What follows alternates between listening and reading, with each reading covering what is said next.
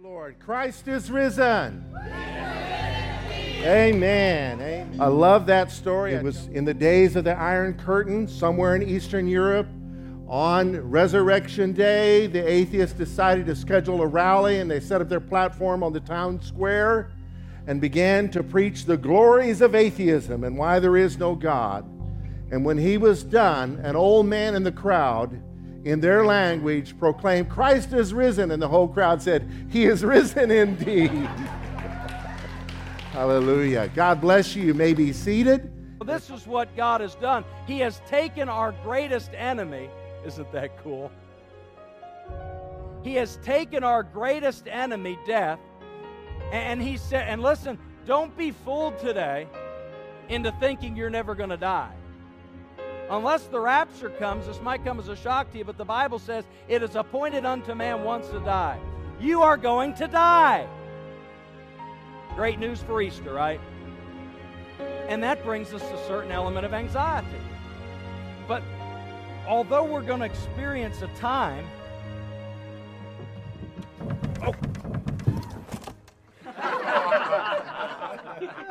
We're not going to try any illustrations like that today. Turn in your Bibles to Luke chapter 24. Now that same day, two of them were going to a village called Emmaus, about 7 miles from Jerusalem. They were talking with each other about everything that had happened. As they talked and discussed these things with each other, Jesus himself came up and walked along with them. But they were kept from recognizing him. He asked them, "What are you discussing together as you walk along?" They stood still, their faces downcast. One of them, named Cleophas, asked him, "Are you the only one visiting Jerusalem who does not know the things that have happened there in these days?" "What things?" he asked. "About Jesus of Nazareth," they replied. "He was a prophet, powerful in word and deed before God and all the people. The chief priests and our rulers handed him over to be sentenced to death, and they crucified him. But we had hoped that he was the one who was going to redeem Israel. And what is more, it is the third day since all this took place. In addition, some of our women amazed us. They went to the tomb early this morning but didn't find his body. They came and told us that they had seen a vision of angels who said he was alive. Then some of our companions went to the tomb and found it just as the women had said, but they did not see Jesus." He said to them, "How foolish you are, and how slow to believe all that the prophets have spoken. Did not the Messiah have to suffer these things and then enter his glory?" And beginning with Moses and all the prophets, he explained to them what was said in all the scriptures concerning himself.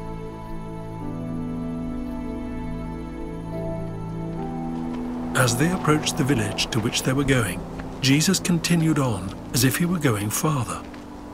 But they urged him strongly, "Stay with us, for it is nearly evening. The day is almost over." So he went in to stay with them.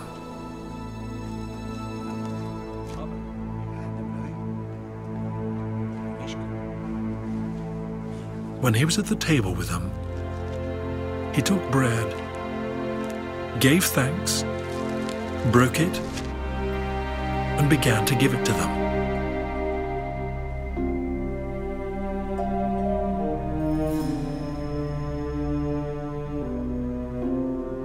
Then their eyes were opened, and they recognized him. And he disappeared from their sight.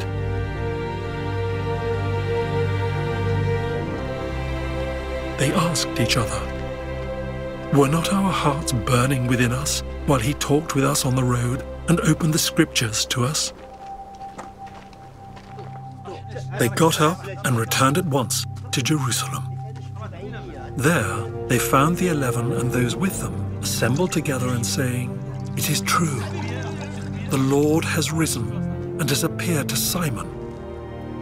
Then the two told what had happened on the way, and how Jesus was recognized by them when he broke the bread.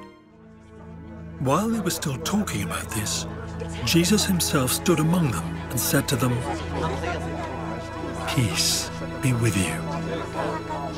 They were startled and frightened, thinking they saw a ghost. He said to them, "Why are you troubled, and why do doubts rise in your minds? Look at my hands and my feet. It is I myself. Touch me and see. A ghost does not have flesh and bones, as you see I have." When he had said this, he showed them his hands and feet. And while they still did not believe it because of joy and amazement, he asked them, "Do you have anything here to eat?" They gave him a piece of broiled fish, and he took it and ate it in their presence. He said to them, "This is what I told you while I was still with you. Everything must be fulfilled that is written about me in the law of Moses, the prophets, and the Psalms." Then he opened their minds so they could understand the scriptures.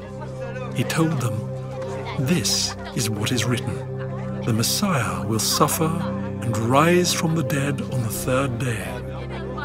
And repentance for the forgiveness of sins will be preached in his name to all nations, beginning at Jerusalem."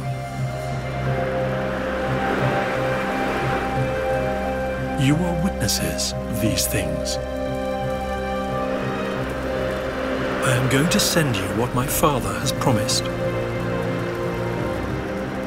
But stay in the city until you have been clothed with power from on high.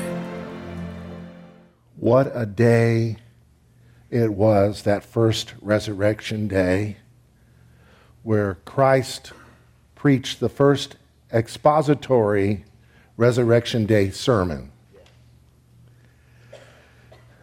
He had lived a perfect life for 3+ years, healed many, changed lives, taught truths, preached the gospel from the Old Testament, and lived a life exemplary of those who were following him. And those who did not believe in him were threatened by him because they had mixed their politics with their religion, and they believed that the Son of God, if he did come to earth, if the Messiah did come, he would kowtow to them. And Christ didn't do it because they were oppressing the people. And so they manipulated the scriptures, manipulated the Romans, and he was killed. And his followers were devastated. Devastated. And they heard that his last words included words like, "It is finished.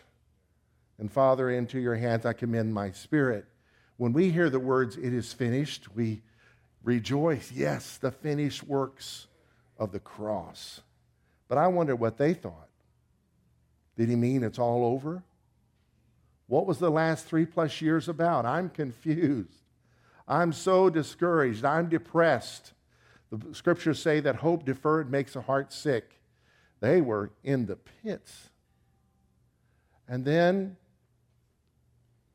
on the third day, here comes reports from some women who saw him. And some men went to confirm, and they saw the empty tomb. And so it was a mystery, and a couple of the disciples decided to go to Emmaus. It was 7 miles away, so they were walking like from here to Burger King. Who'd like to walk that far? On their journey, the Lord just joins them. They don't recognize him.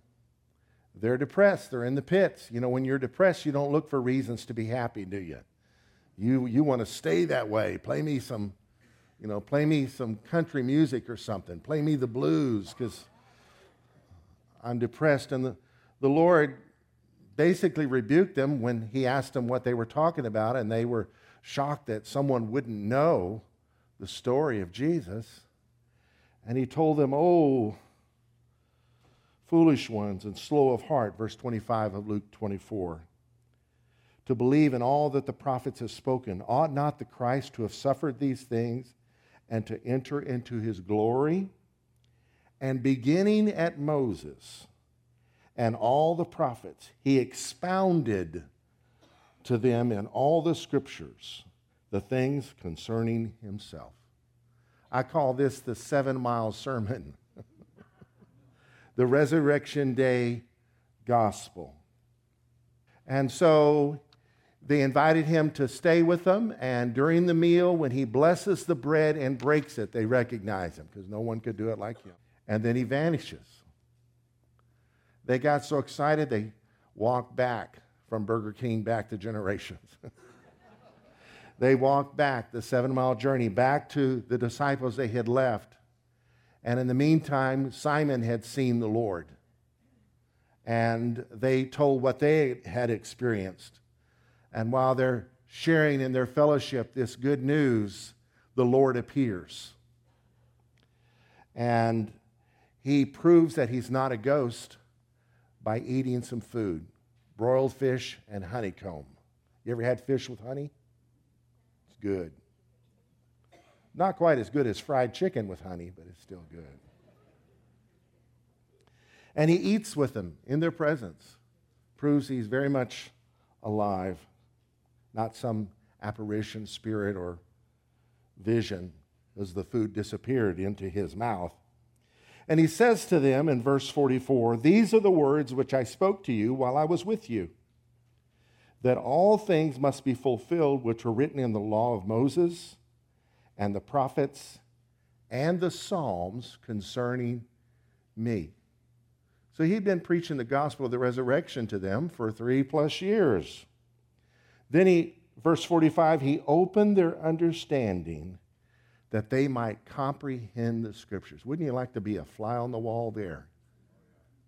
To hear him teach, not some denominational twist on things, not Alan Latta's skewed understanding, but pure truth coming from the lips of the Word of God made flesh, opening up what we call the First Testament or the Old Testament, the gospel of Jesus Christ, the good news of the Messiah. And he says, "Thus it is written, and thus it was necessary for the Christ to suffer and to rise from the dead the third day, and that repentance and remission of sins should be preached in his name to all nations, beginning at Jerusalem." So he's explaining, based on these truths I've just helped you understand, this isn't just for you, this is for the world. And you are witnesses of these things. Behold, verse 49, "I send the promise of my Father upon you, but tarry in the city of Jerusalem until you are endued with power from on high." The scriptures go on to say they were in the temple daily, praising God, having fellowship, till the day of Pentecost came, which you can read about that in Acts chapter 2. Let's pray. Lord, I ask in the name of Jesus that your word would bring life to us. And Lord, if anyone here is not yet a believer, I pray, Lord, for the gift of saving faith to be granted in your sovereign mercy today. In Jesus' name, amen. Amen. You just read that Christ said, "This is what I told you while I was still with you. Everything must be fulfilled that was written about me in the law of Moses, the prophets, and the Psalms."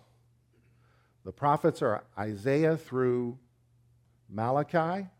The law of Moses is Genesis through Deuteronomy. And the Psalms is the central book of your Bible. It's the largest book of the Bible.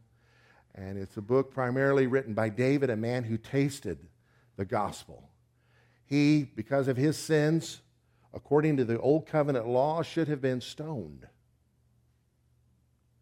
I don't mean stoned or stoned, but should have been stoned. But God, in his mercy, extended grace to him. He tasted the new covenant. And Christ then opened their minds so that they could understand the scriptures. He told them, "This is what is written. The Messiah will suffer and rise from the dead on the third day." I wonder what verses he preached from. I don't know all of them, but here are some of them. He preached the gospel 7 Miles with the Savior and the Scriptures. That's our title today. Moses declared this twice in Deuteronomy 18. The Lord your God will raise up for you a prophet like me from among you, from your fellow Israelites. You must listen to him. So we've known this is a messianic prophecy. This is referred to in the Gospels. But the words raise up were raised up by his resurrection. A prophet like Moses, he's much more than a prophet, but like Moses, he leads people from slavery to sin to freedom and righteousness, to the law of God written in our hearts. And the Lord not only gave them that prophet, but he raised him up. In the Psalms, David prophesied, you will not leave my soul among the dead or allow your Holy One to rot in the grave. Peter preached this in Acts chapter 2 when he preached his first sermon. You'll not allow your Holy One to see corruption. His body is not going to decay. A resurrection is going to occur. He's going to be among the dead, but he's not going to be left there. Can you say amen? Amen. Glad about it. Psalm 118:18 says, the Lord has chastened me sore, but he has not given me over to death. We'll see in Isaiah 53 that the Lord was chastened or punished for our sins. But he was not given over to death. In other words, he didn't stay that way. God didn't let death have his son. That is resurrection. Let's look at Isaiah 53. I'm not going to put it on the screen, but let me just read to you a few of these verses from Isaiah 53.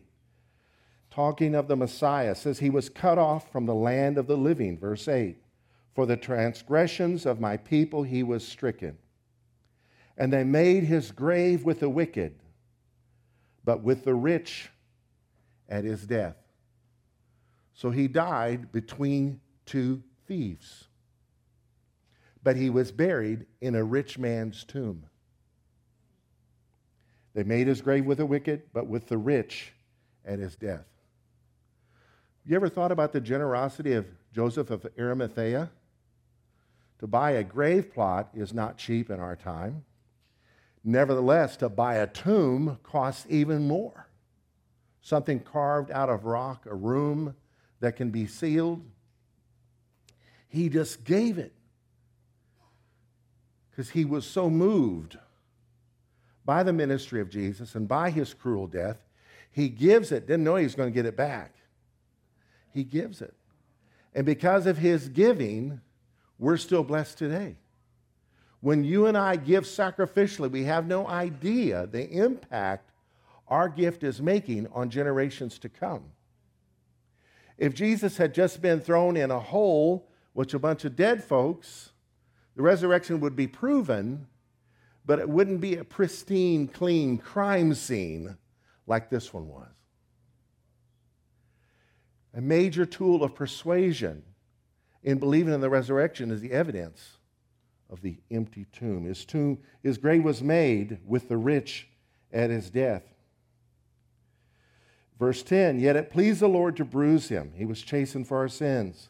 He has put him to grief. When you made his soul an offering for sin, he shall see his seed.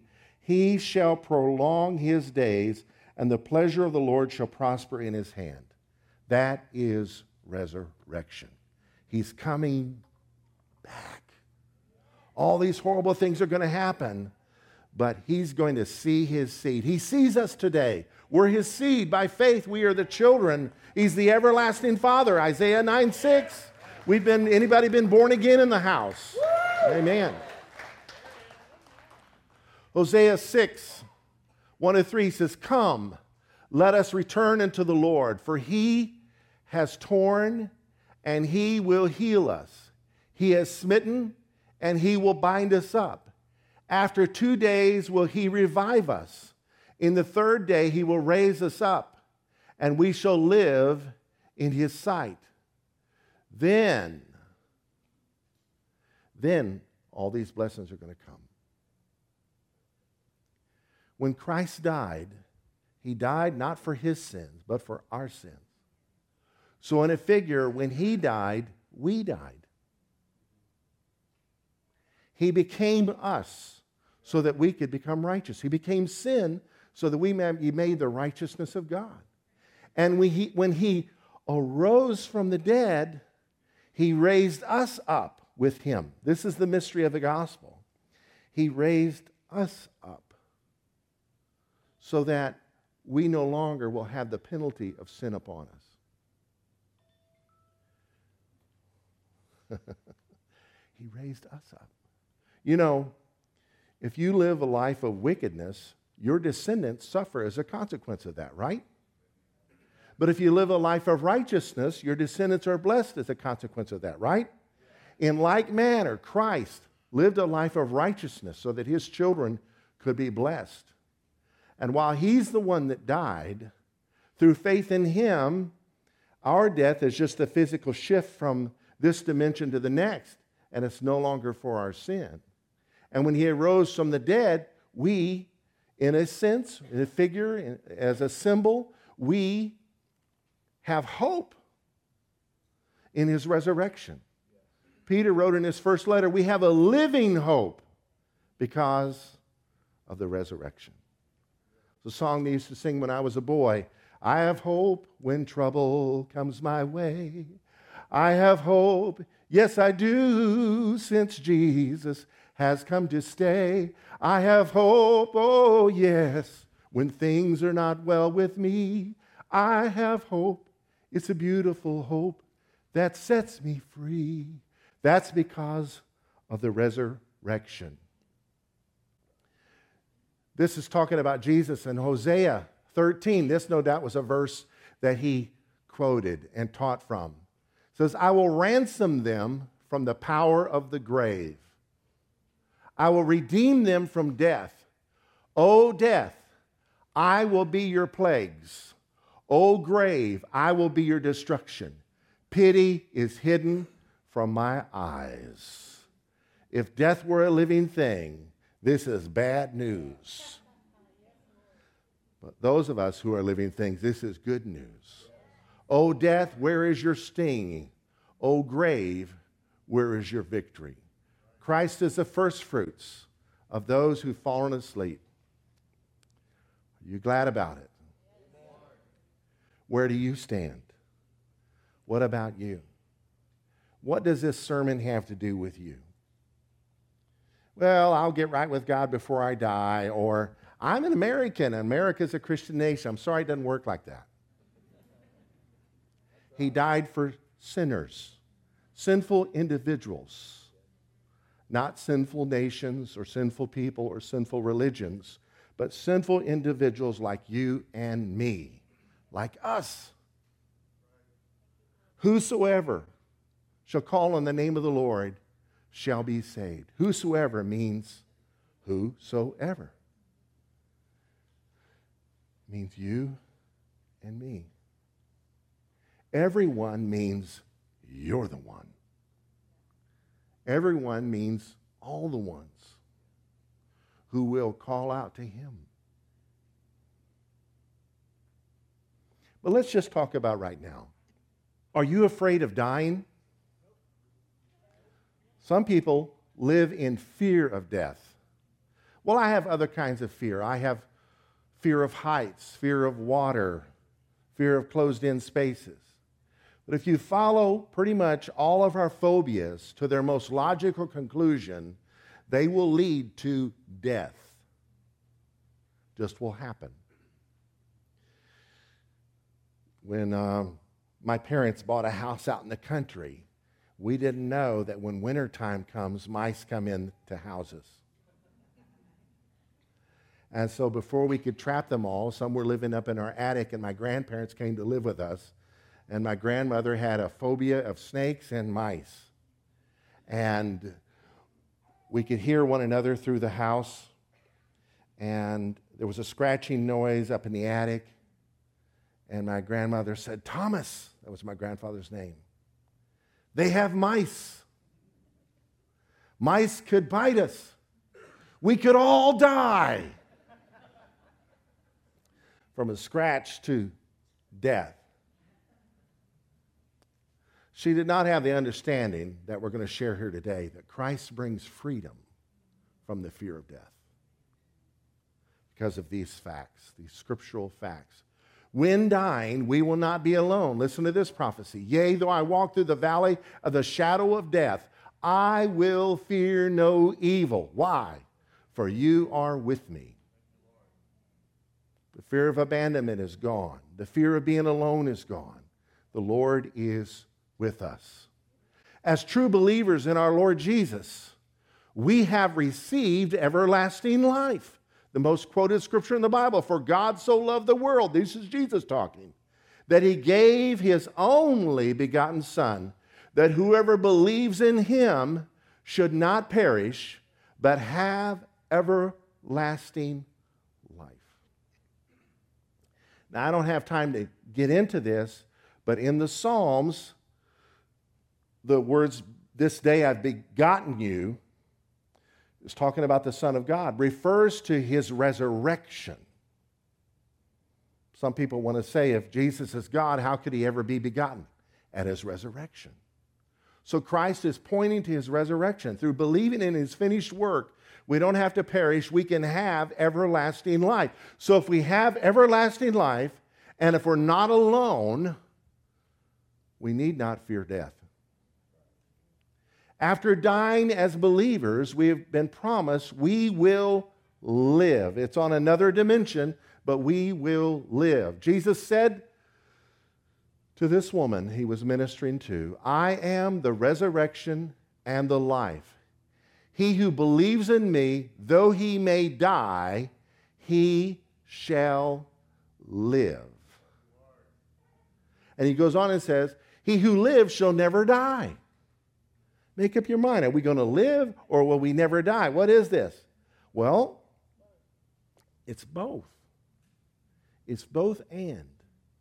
On this side of eternity, we die.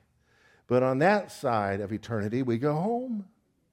So we never die. It's just a change in our physical body. These bodies are just earth suits. So we're talking about the death of our earth suit. When your earth suit dies, you're no longer part of the earthly community. I know strange things happen when people die. Cardinals appear and all kinds of other things. But I'm telling you, the Lord comforts those who are mourning. But people don't wander the earth without the earth suit on. We transition to the next dimension. And as our enemy, we are promised, death, which is our enemy, will be destroyed. For as in Adam all die, even so in Christ shall all be made alive. But he must reign till all enemies are under his feet. The last enemy that shall be destroyed is death. So Christ put death under his feet when he conquered death. But we have the assurance, with him being the first fruits of the resurrection, we have the assurance that one day death will be under our feet. Are there any gardeners in the house? When you first plant a garden, that's your first fruits. Isn't it wonderful? Those tomatoes, those corn, all that other stuff. Those are your first fruits. And from that, you can get seed to plant future harvests. So Christ is the first seed. He is the seed of Abraham that blesses the nations of the earth. And we are the last. We too will come from the dead just as surely as corn becomes a stalk and bears fruit. So will be the case with us. And finally, our Lord Jesus has already destroyed the one who had the power of death. Death will be destroyed, but the devil, who had the power of death, the one that could torment us with scary dreams and stuff, has been conquered through Christ. Inasmuch then as children, that's us, have partaken of flesh and blood, we've had this human experience, he himself likewise shared in the same. He lived fully as a human, that through death he might destroy him who had the power of death, that is the devil, and release those who through the fear of death were all their lifetime subject to bondage. Now, human history, as the Bible records it, starts in a garden. And there was this tree that they were forbidden to eat from. And according to the story, the serpent, the enemy, the devil, tempts them to cross the line to eat from this tree. Now, in the warning of not to eat from the tree, it says, if you eat of it, you will die.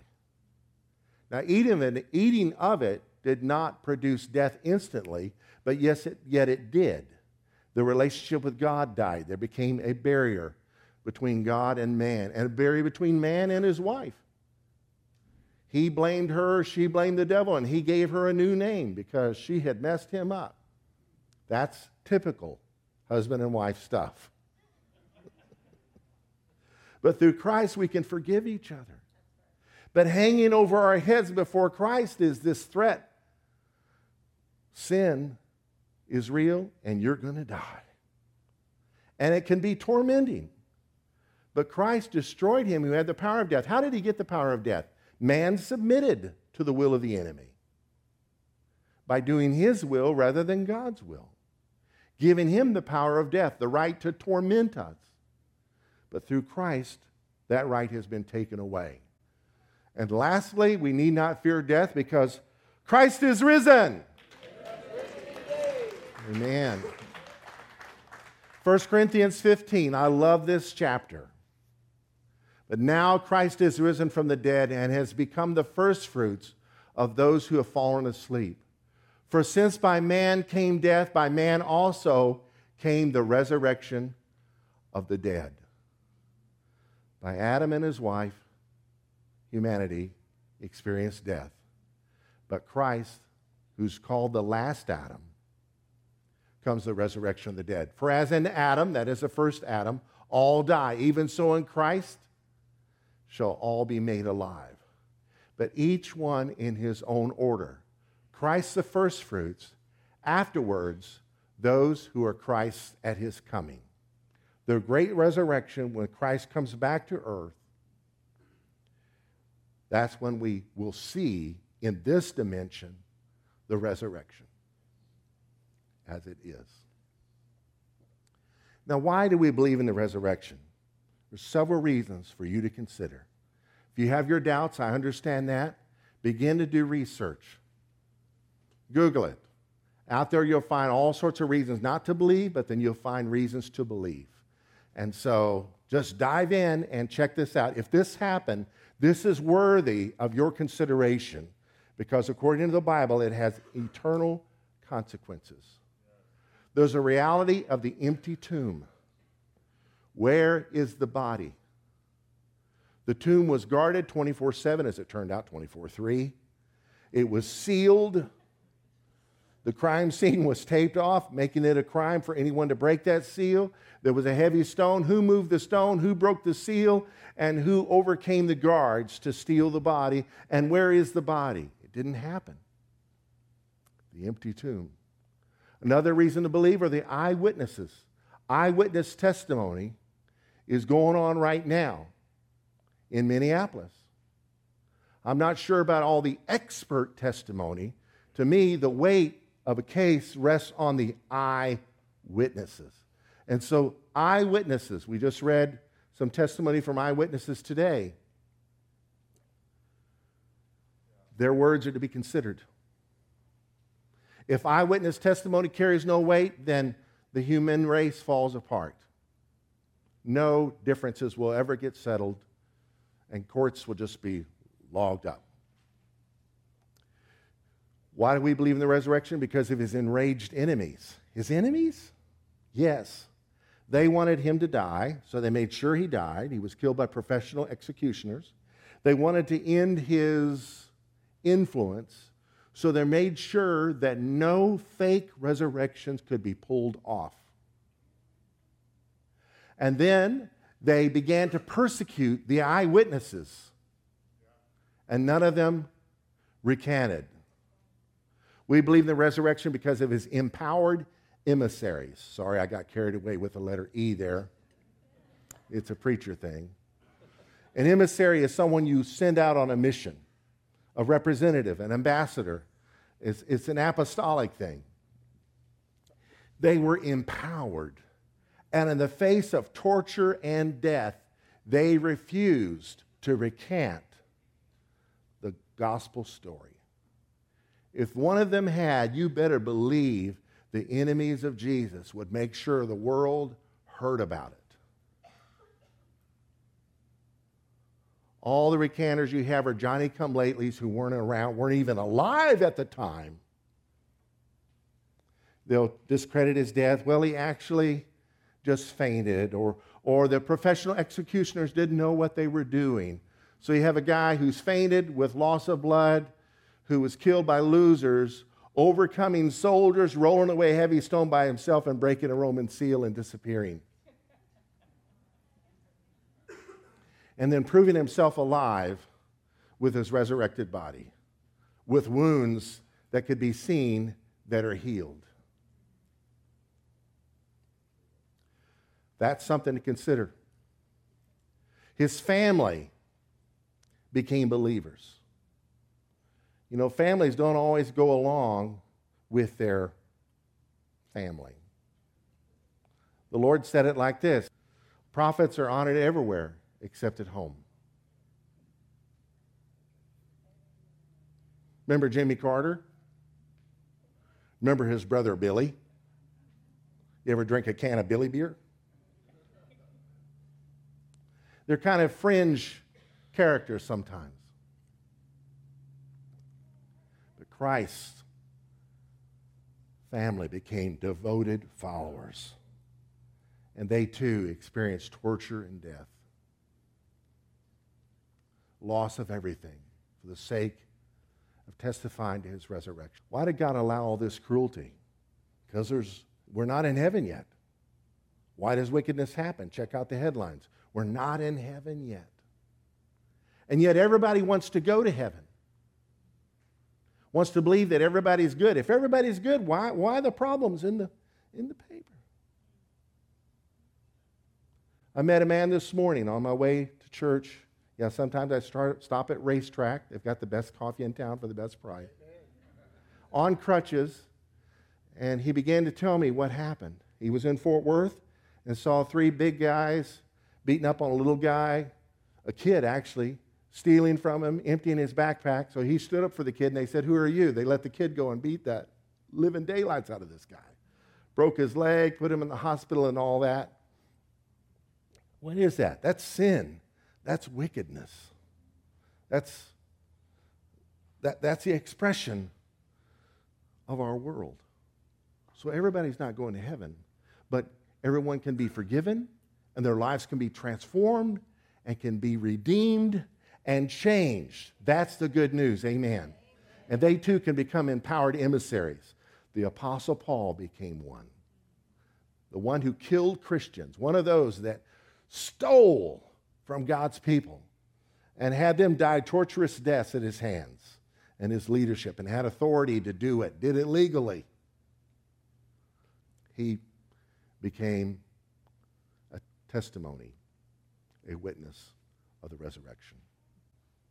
Then after 3 centuries, the Roman Empire trying to wipe out the resurrection story because it was in the face of their religion, teaching that Caesar was God. They called Christians atheists because they didn't believe that Caesar was God. After 3 centuries of that mess, they admitted it's true. If you can't beat them, join them, right? Which was a wonderful thing, but not necessarily a wonderful thing. Because then here comes forced conversions and that same oppression mixed with their way of operating. But it did take the heat off of the believers. And then there's the engraving of history. History is recorded in light of the resurrection. Watch this. What is the meaning of BC and AD? It is commonly thought that BC stands for before Christ, and AD stands for after death. This is only half correct. How could the year 1 BC have been before Christ, and AD 1 been after death? BC stands for before Christ. AD actually stands for the Latin phrase Anno Domini, which means in the year of our Lord. The BC/AD dating system is not taught in the Bible. It actually was not fully implemented and accepted until several centuries after Jesus' death. It is interesting to note that the purpose of the BC/AD dating system was to make the birth of Jesus Christ the dividing point of world history. However, when the BC/AD system was being calculated, they actually made a mistake in pinpointing the year of Jesus' birth. Scholars later discovered that Jesus was actually born around 6 to 4 BC, not AD 1. That is not the crucial issue. The birth, life, ministry, death, and resurrection of Christ are the turning points in world history. It is fitting, therefore, that Jesus Christ is the separation of old and new. BC was before Christ, and since his birth, we have been living in the year of our Lord. Viewing our era as the year of the Lord is appropriate. Philippians 2:10-11 says, "That at the name of Jesus every knee shall bow, in heaven and on earth and under the earth, and every tongue confess that Jesus Christ is Lord, to the glory of God the Father." In recent times, there has been a push to replace the BC and AD labels with BCE and CE, meaning before Common Era and Common Era, respectively. The change is simply one of semantics. That is, AD 100 is the same as 100 CE. All that changes is the label. The advocates of the switch from BC AD to BCE CE say that the newer designations are better in that they are devoid of any religious connotation and thus prevent offending other cultures and religions who may not see Jesus as Lord. The irony, of course, is that what distinguishes BCE from CE is still the life and times of Jesus Christ. Got questions? The Bible has answers, and we'll help you find them.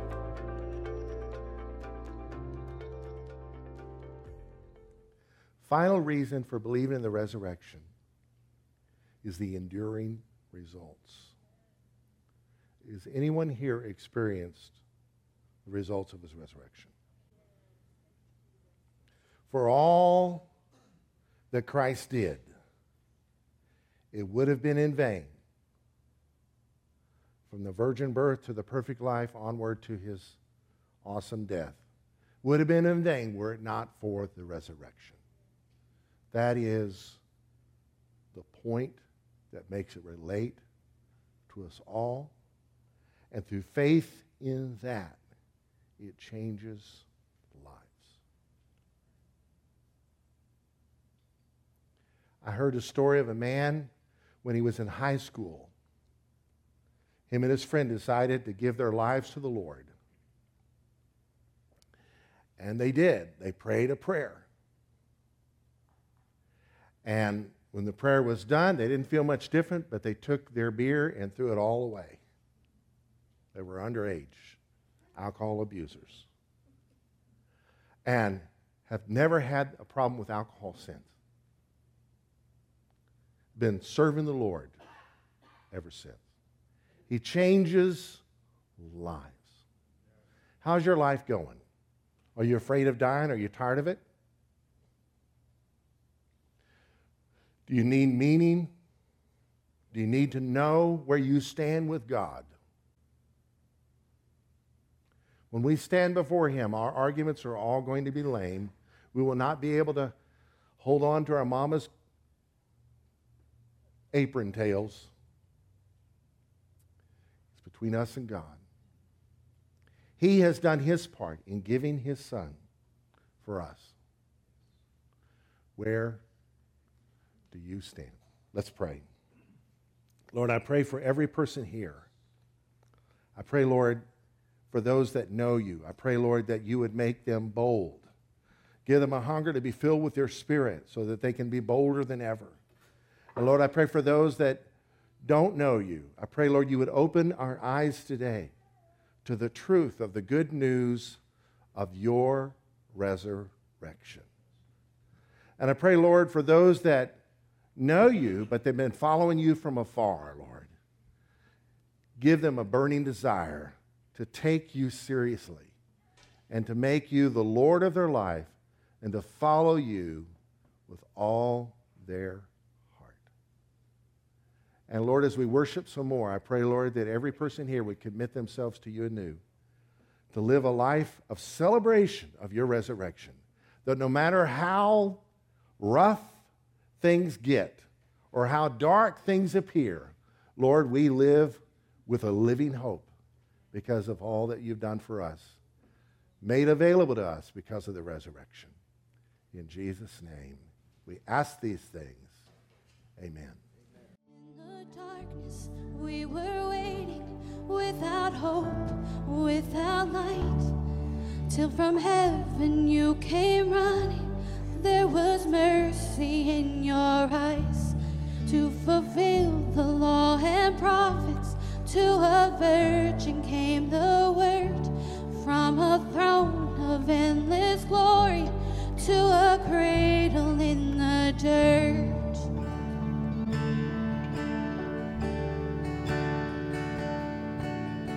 Praise the Father, praise the Son, praise the Spirit, three in one.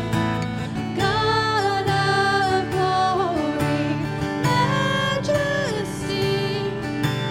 praise forever to the King of Kings.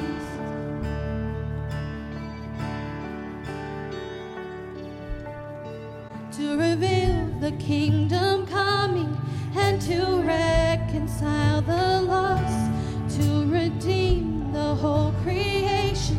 You did not despise the cross, for even in your suffering you saw to the other side, knowing this was our salvation. Jesus, for our sake you died.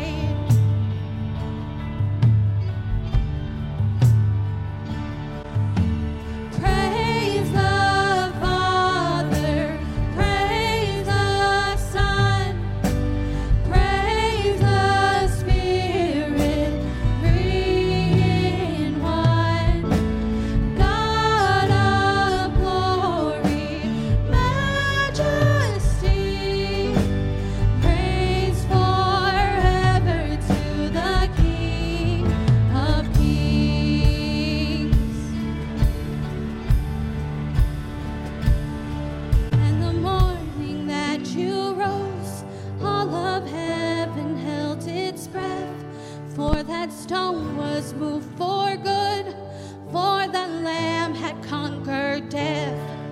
And the dead rose from their tombs, and the angels stood in awe, for the souls of all who come to the Father are restored.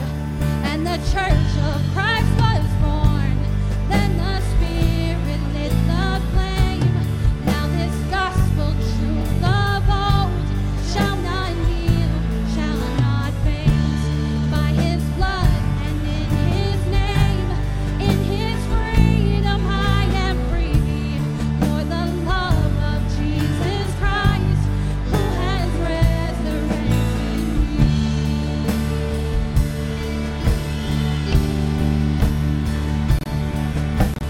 Praise the Father, praise the Son, praise the Spirit, three in one.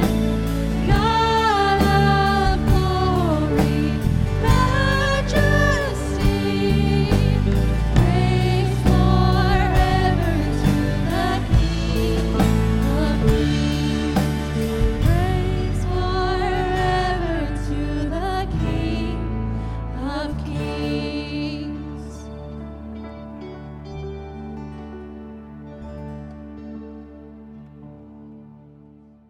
We believe, according to the Scriptures, that God has all knowledge.